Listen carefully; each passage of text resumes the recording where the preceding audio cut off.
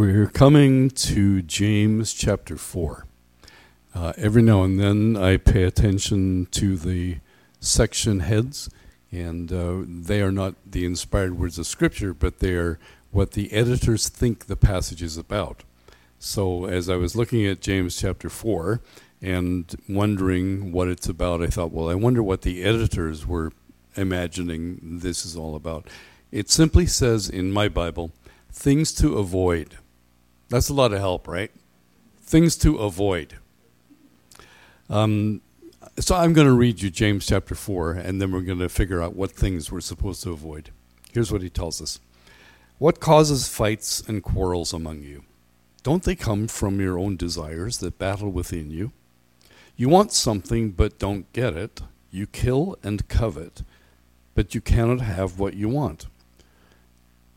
You quarrel and fight. You do not have because you do not ask God. When you ask, you do not receive. Because when you ask with wrong motives, that you may spend what you get on your own pleasures. You adulterous people, don't you know that friendship with the world is hatred towards God? Anyone who chooses to be a friend of the world becomes the enemy of God. Or do you think Scripture says without reason that the Spirit he caused to live in us envies intensely? But he gives us more grace. That's why Scriptures say God opposes the proud. God gives grace to the humble. Submit yourselves therefore to God. Resist the devil, and he will flee from you. Come near to God, and he will come near to you. Wash your hands, you sinners, and purify your hearts, you double-minded. Grieve, mourn, and wail. Change your laughter to mourning and your joy to gloom. Humble yourselves before the Lord, and he will lift you up. Brothers, do not slander one another. Anyone who speaks against his brother judges him. He speaks against the law and judges it. When you judge the law, you are not one lawgiver, and you are not keeping it, but sitting in judgment of it. There is only one lawgiver and judge, the one who is able to save and destroy. But you, who are you to judge your neighbors? So back to the title, Things to Avoid, didn't give me a lot of help. But I do want to jump into this passage, and it has taken me back to the early days of my sort of Christian journey in church. So back to when I was a kid, when I was a boy, teenager, young adult, and the fact that I grew up with a church that was full of things to avoid, right? Back some years ago, we were on vacation in the Caribbean with our one son and his family. And Michaela, at that point, had not learned to read anything, so it was several years ago. And in the resort, there were these signs all around the place. And they were signs, pictures like of alligators with an X through them, or a fruit tree or something with an X through them. So the point was that all these signs were things not to do. So Michaela had observed these signs, and she said, I can only read the signs that tell me what I'm not allowed to do. And I thought, that's kind of how people view Christianity, isn't it, in church? Church is about all the things you're not allowed to do, all the things you're supposed to avoid. So whoever was the editor in my Bible version had a look at James chapter 4 and said, there you go. There are all the signposts, all the things you should not do if you're going to be a good Christian.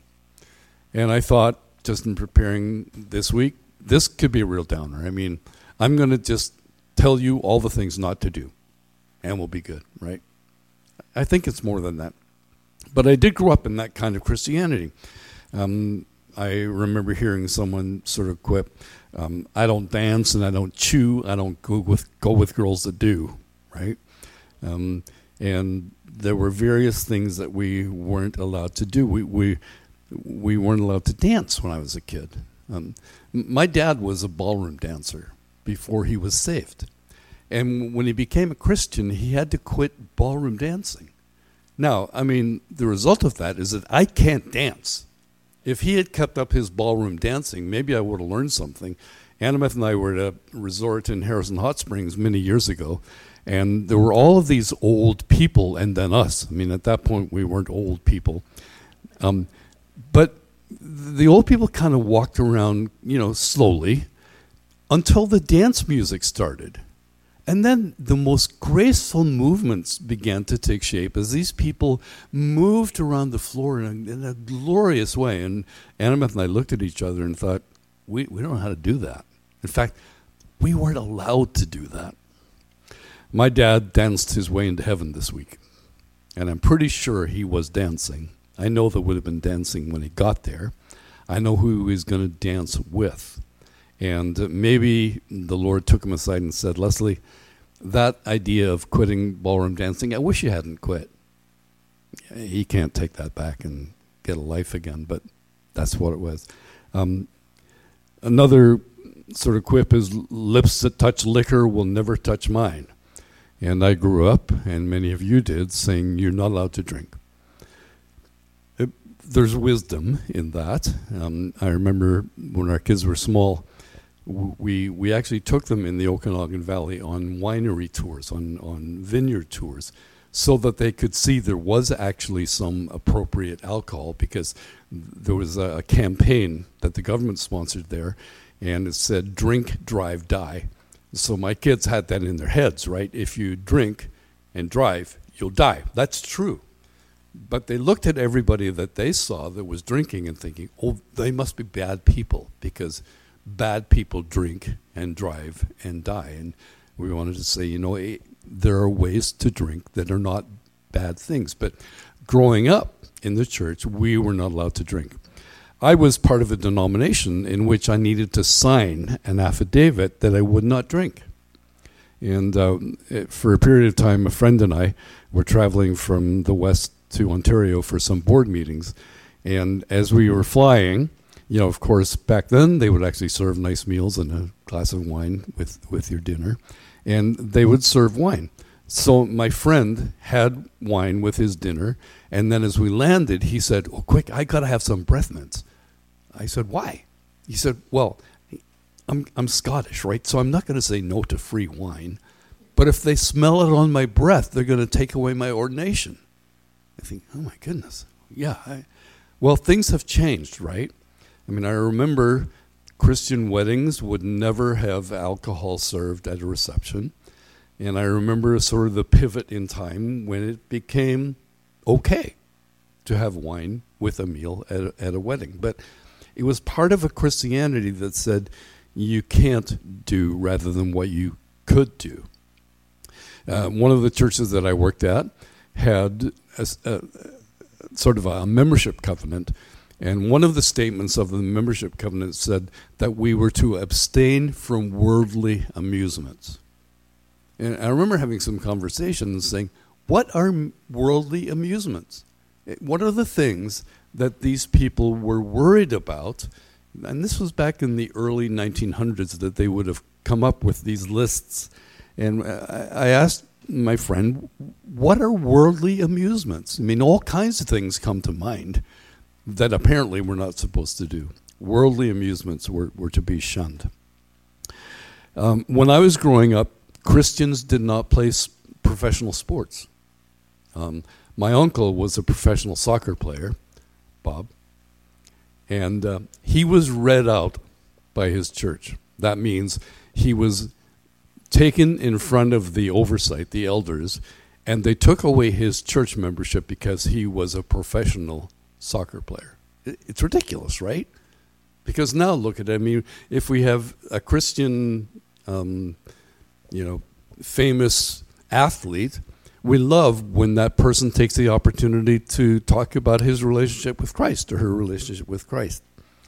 When I was growing up, you didn't go to the theater, as we called it, right? The cinema. You weren't allowed to go to the cinema. And not that long ago, that was still something that you shouldn't do. It would be one of the things to avoid. When Annabeth and I had little kids, we asked her mom and dad to babysit for us one time as we were going to the show. I think it was Gandhi. I think that was the movie. It was a really long, no? Yeah, I think it was. And Annabeth's mom said, don't tell your dad where you're going. Why? Well, because he would be shocked if you're going to the show. Things have changed, right? Is there anything wrong with all of the things that we were supposed to avoid? There are warnings about excess and all of that, but there's nothing wrong with any of those things. And yet, those things marked our Christianity. They marked our church adherence. That if you are a good church person, you didn't do all of these things, the whole list of things, and you could probably come up with some more things that you were not allowed to do. I want to come back to James chapter 4 and try to figure out what he's talking about when he says the things to avoid. So just the first couple of verses really grab my attention because they're really inflammatory. So what we see, first of all, is that James says this: you lust and do not have, so you commit murder. And when I read that, I thought, what? Who commits murder? Later on in the letter, there's a reference to someone's life having been taken, and it having been taken without the person having any recourse, or he wasn't really a problem, and James basically blames rich people for taking a poor person's life. That's the only thing I could connect it to in his letter. But apart from that, I hear him writing a letter to Christian people like us and saying, yeah, you lust and you can't have it, so you murder. And you go, you do? We do? One of the things that we recognize in James is that he is very much a Jesus follower. So he's Jesus' brother, or his half-brother. But someone has noted that probably half of the content of James is actually alluding to the teaching of Jesus, or actually even quoting Jesus. So James is really a Jesus letter. Many people have sort of put James and Paul in different corners and said Paul thinks this way and James thinks this way. And oftentimes they'll also identify the fact that James is really the Jesus-saying teacher of the early church.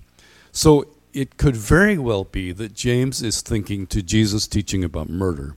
And when Jesus talked about murder, he said, now, you've heard, don't murder. But I tell you this, that if you hate anybody, you're a murderer already in your heart. So it could be that James is going with that sort of spin on the idea of murder. But that's what he says. You lust and do not have, so you murder. You're envious and cannot obtain, so you fight and quarrel. So I'm picturing this church of people who are thinking murderous thoughts about one another and who are terribly envious of one another.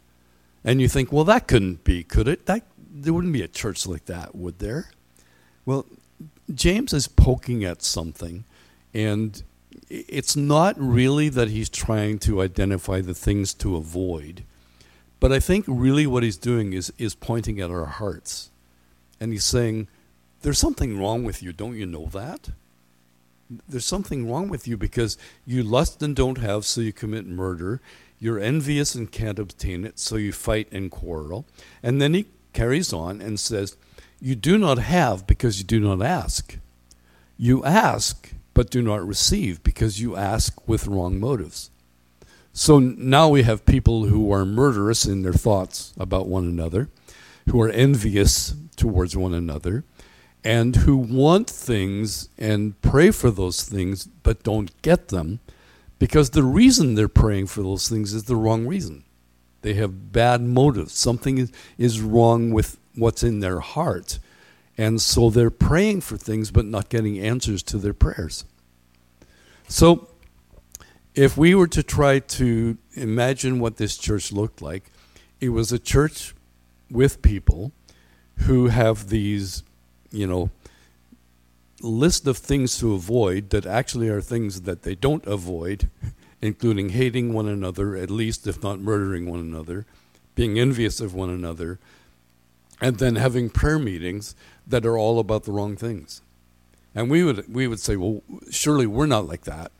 And James would probably be kind of cantankerous enough to come and say, yes, you are.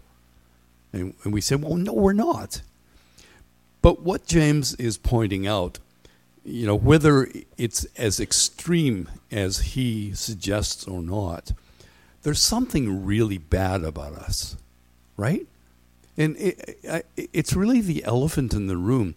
It's the elephant in the room of our country. It's the elephant in the room of our world, that there's something really wrong.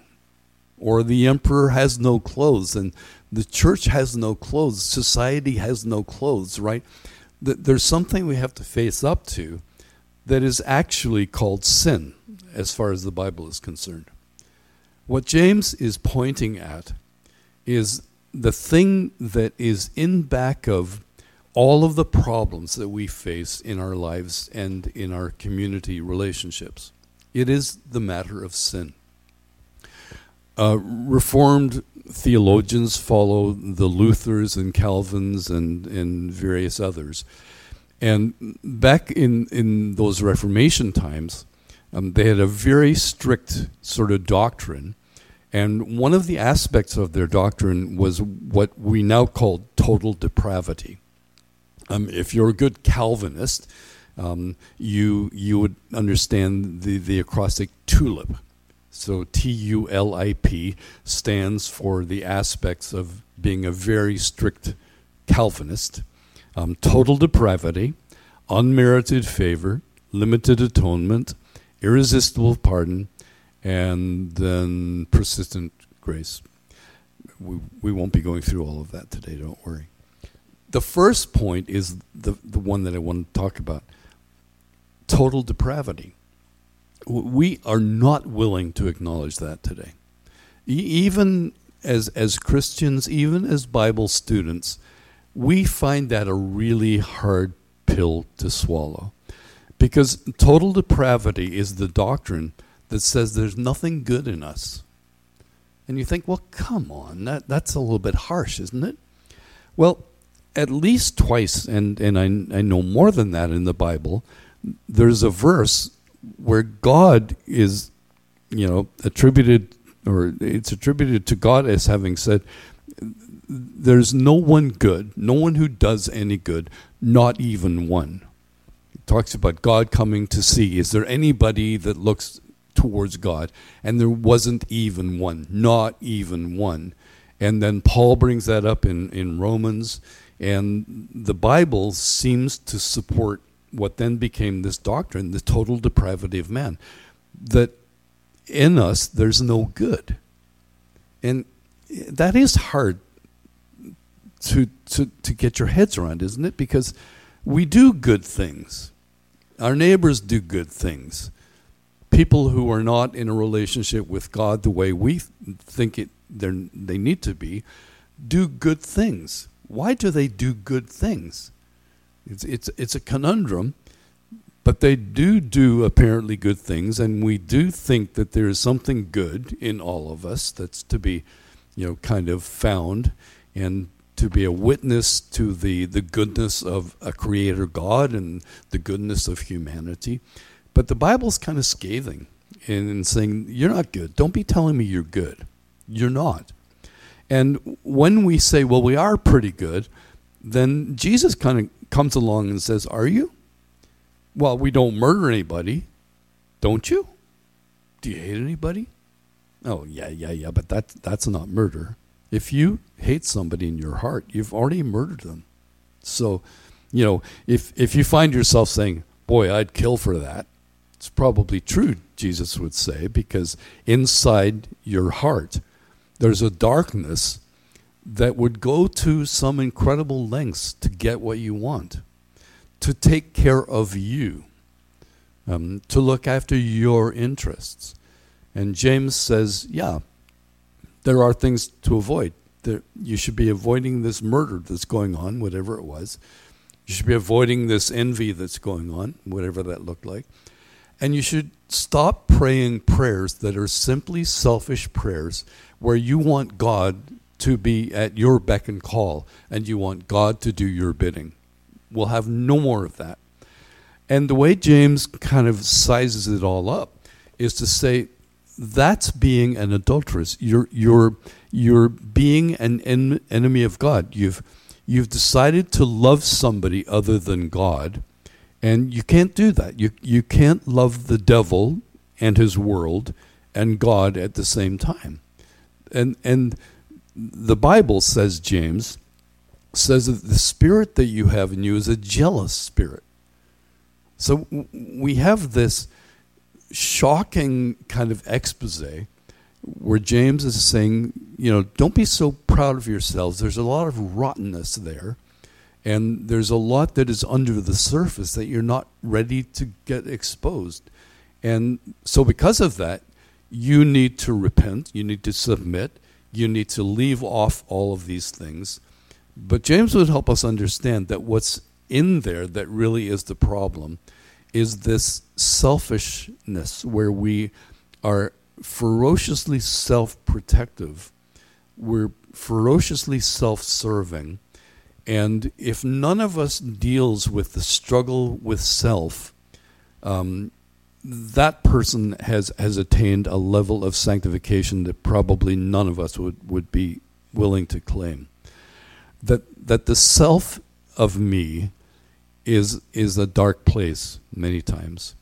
And James says there's actually adultery going on. You're supposed to be in love with God, but you're in love with the world. We look back at the way it used to be. We look back at the things we weren't supposed to do, and those things were called worldly. If you said that a person was a worldly person back then, that was not a compliment. Today it is a bit of a compliment, right?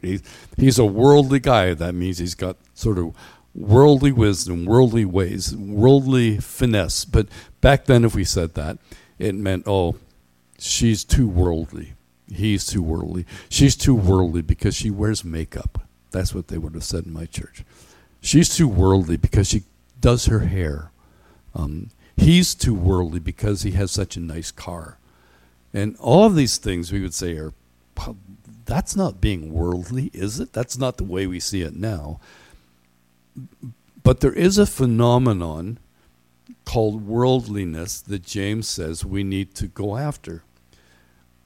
Being worldly in a true biblical sense is to really prefer and love the world. And to be in many ways actually inspired and moved by the God of this world. And so we would say, well, what does that mean?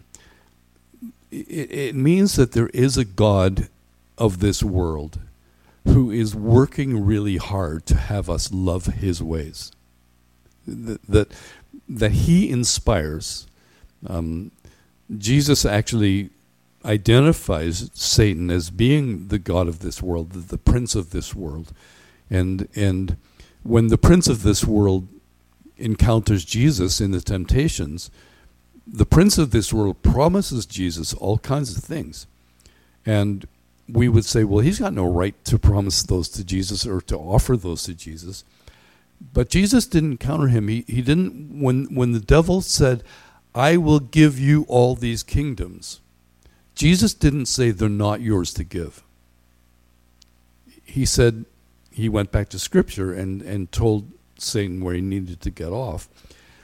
But the point is, he really is the prince of this world. He is ruling this world and this world's ways. And worldliness, in the proper understanding, is actually being bought into that system.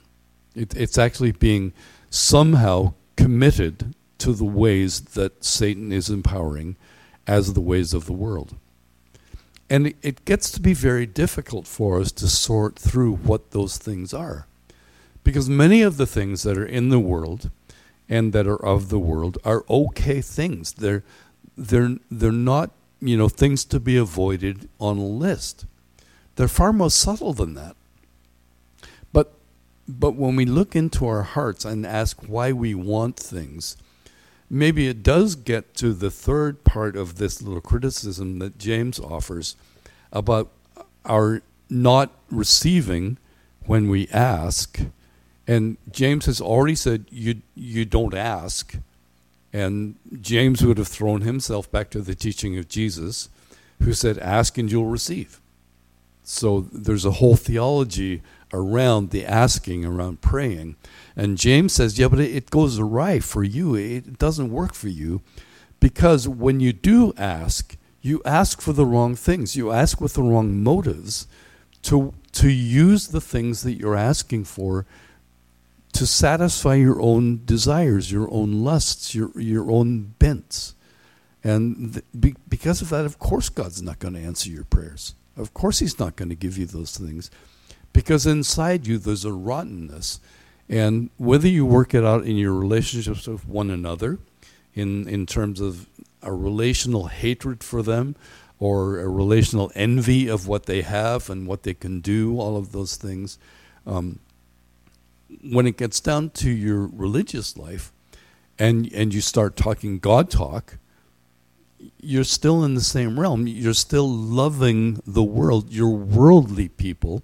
You are adulteresses, and God is jealous for you, and he wants no part of the way that you are aligning your life.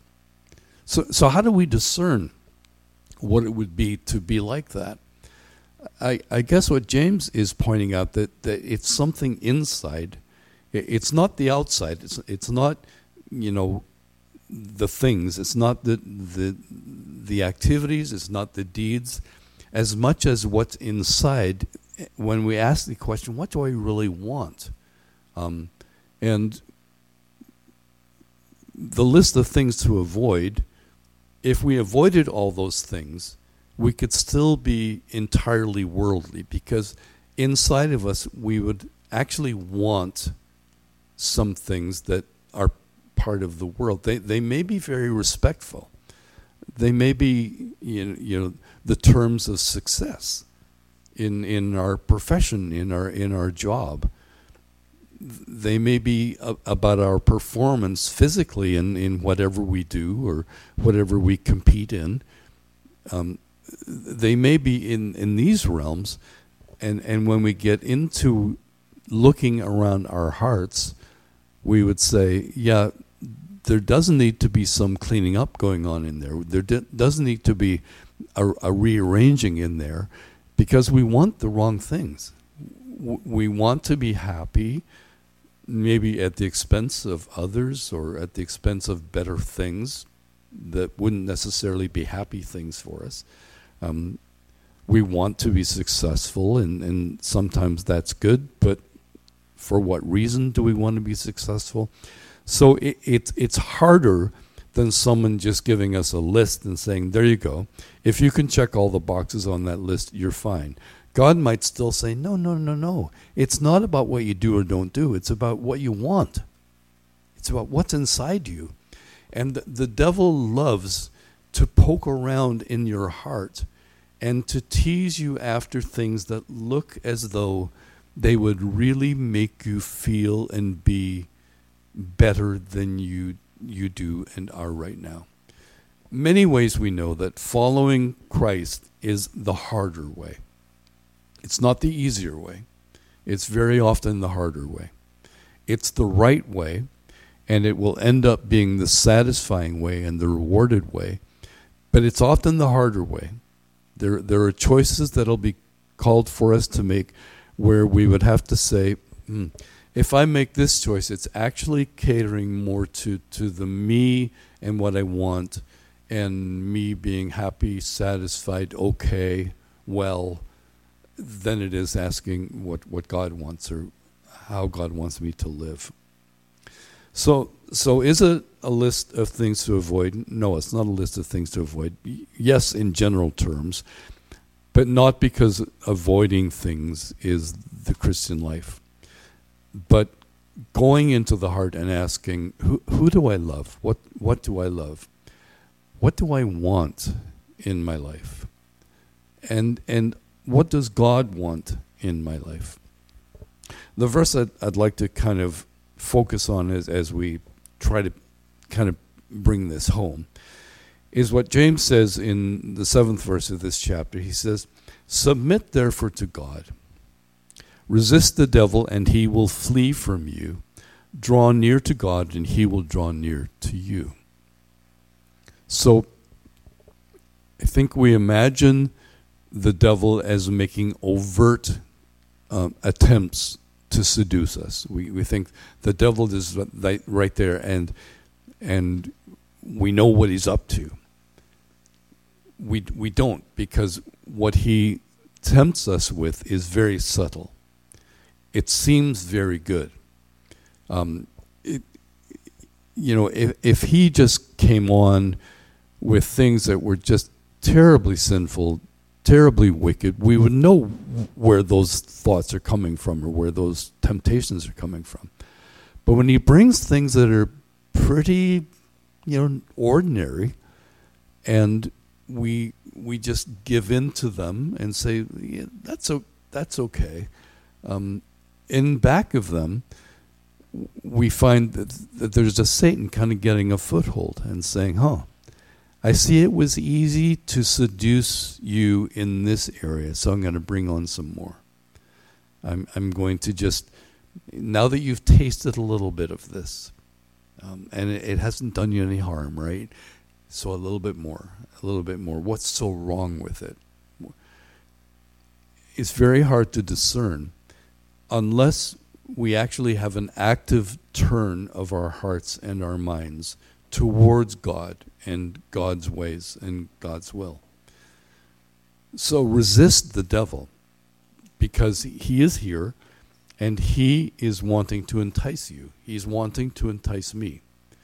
So I must resist the devil.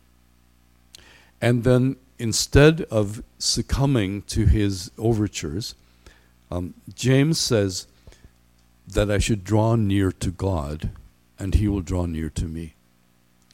The direction of this verse is really interesting. Resisting the devil has the sense that the devil is right there, and there's something present and immediate to be resisted. But God is not right there in the direction that this verse takes, because James says, if you draw near to God, he will draw near to you. I kind of envision, going back to the dance floor, that there are two partners vying for a dance with me. One is the devil, and he's right there. And he's saying, I'm a good dancer. Come dance with me. And it's easy just to say, yeah, sure, let's dance. And there's another partner who's standing off from the dance floor. And James' injunction is that we should dance with that person. We should say no to the devil as our partner, and we should notice the one who is making a promise to us that if we invite him into the dance, he will draw near. So where's the work here? The work is ours to say, it's so confusing, but I do understand that the devil is trying to seduce me. And he's doing it in subtle ways that I sometimes can't really even discern, but I know he's doing it. So I should always be asking myself, why am I thinking this way? Why am I wanting to do this thing? Is it really because of my relationship with God, and it would be a healthy thing in that relationship? Or is it something that's making me kind of turn away and give in to this world and this world's ways?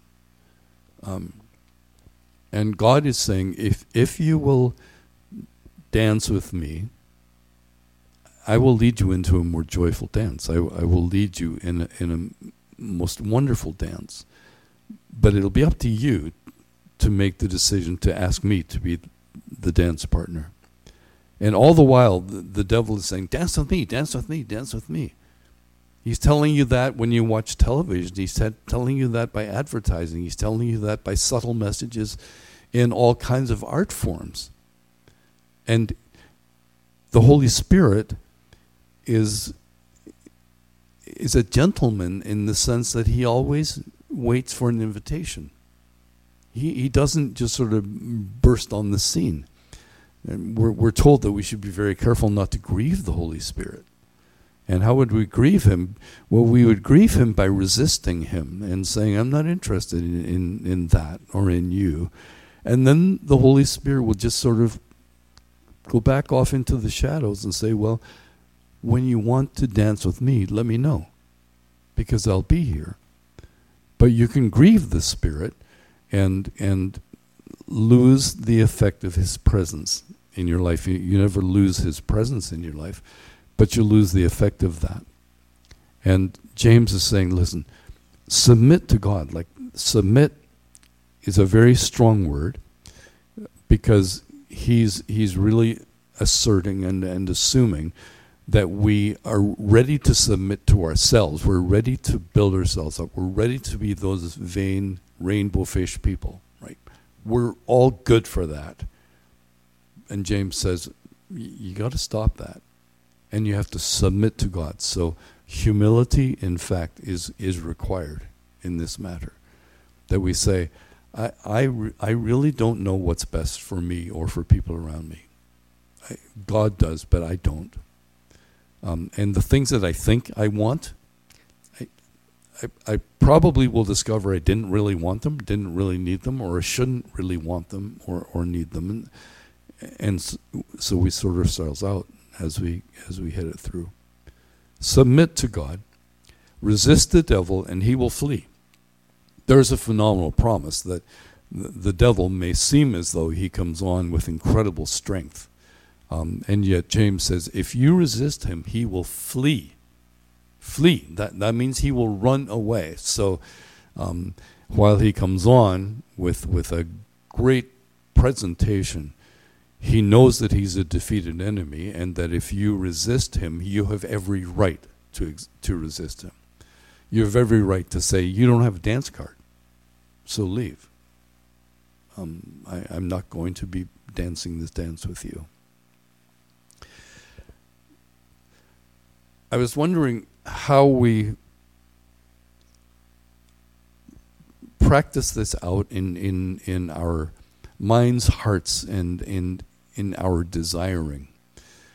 And I began with talking about the kind of Christianity or church that says, don't do all of these things. Not doing all those things does not produce joy or a real faith. It produces legalism, and legalism is one of the most awful sort of versions of religion.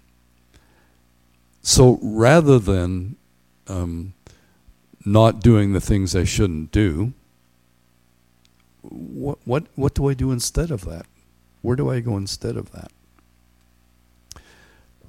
A long time ago, a friend of mine had a beautiful wife. I mean, she was honestly a head turner. When you saw her, you would have thought she's a beautiful person, gorgeous person.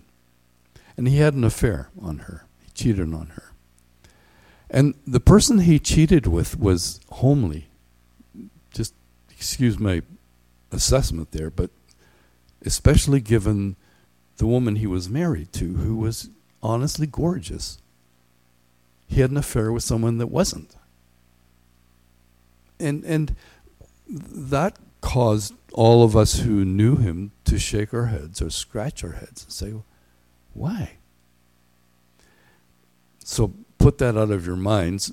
But the point is, when there is a beautiful partner, why would you turn to someone that is not a beautiful partner? The answer is not to say, well, you really shouldn't leave your beautiful partner. The answer is to be enthralled with the beauty of your partner. So the answer to living the Christian life is not to not do things, but it's to understand the beauty and the glory of the relationship that you have with this shy dance partner, the Holy Spirit and God the Father, having been demonstrated in the person of Jesus Christ.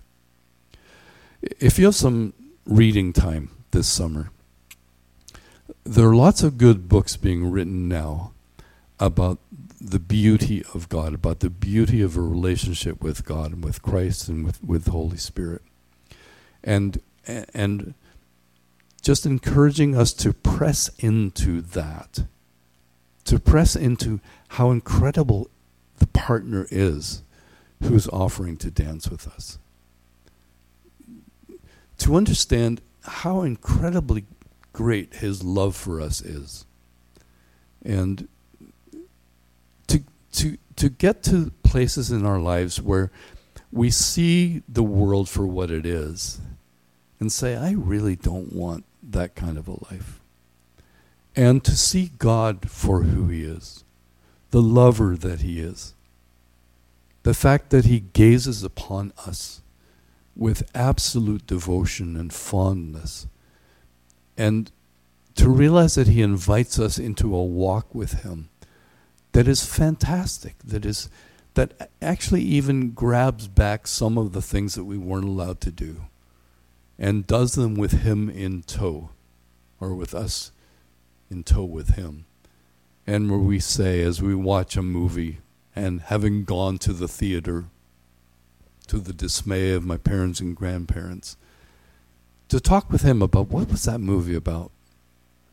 What were the glimpses in that movie or that art form of the beauty of God, the beauty of creation, the beauty of the future that there is for those who know God and who are in a relationship with him, walking with him. Let all of those things become so large to us that a less than beautiful adulterous relationship is just anathema to us. Where we just say, I'm not interested in that. I am so enthralled in my relationship with Christ that I'm not interested in those other things. I don't have to decide what I'm not allowed to do. All things are lawful, Paul says. Not everything is expedient. Not everything is appropriate. But you don't need to live by a law about what you're not allowed to do and what you have to do. You're invited to live in a relationship with God by which you call him Abba, and in which he calls you son or daughter, and in which you enjoy this life here in anticipation of the life that is beyond this, that will be even greater than what has begun as you begin to discover why it is that you want to follow Christ, why it is that you want to be a friend of God. It's not a religious thing at all. And the world will keep on enticing. So you can go ahead and murder one another, be envious of one another, and pray empty prayers. See how that goes. Or you can say, wait a minute. Everything about God is beautiful. Every single thing about God is beautiful. Why don't I get over there and have a look at what that means?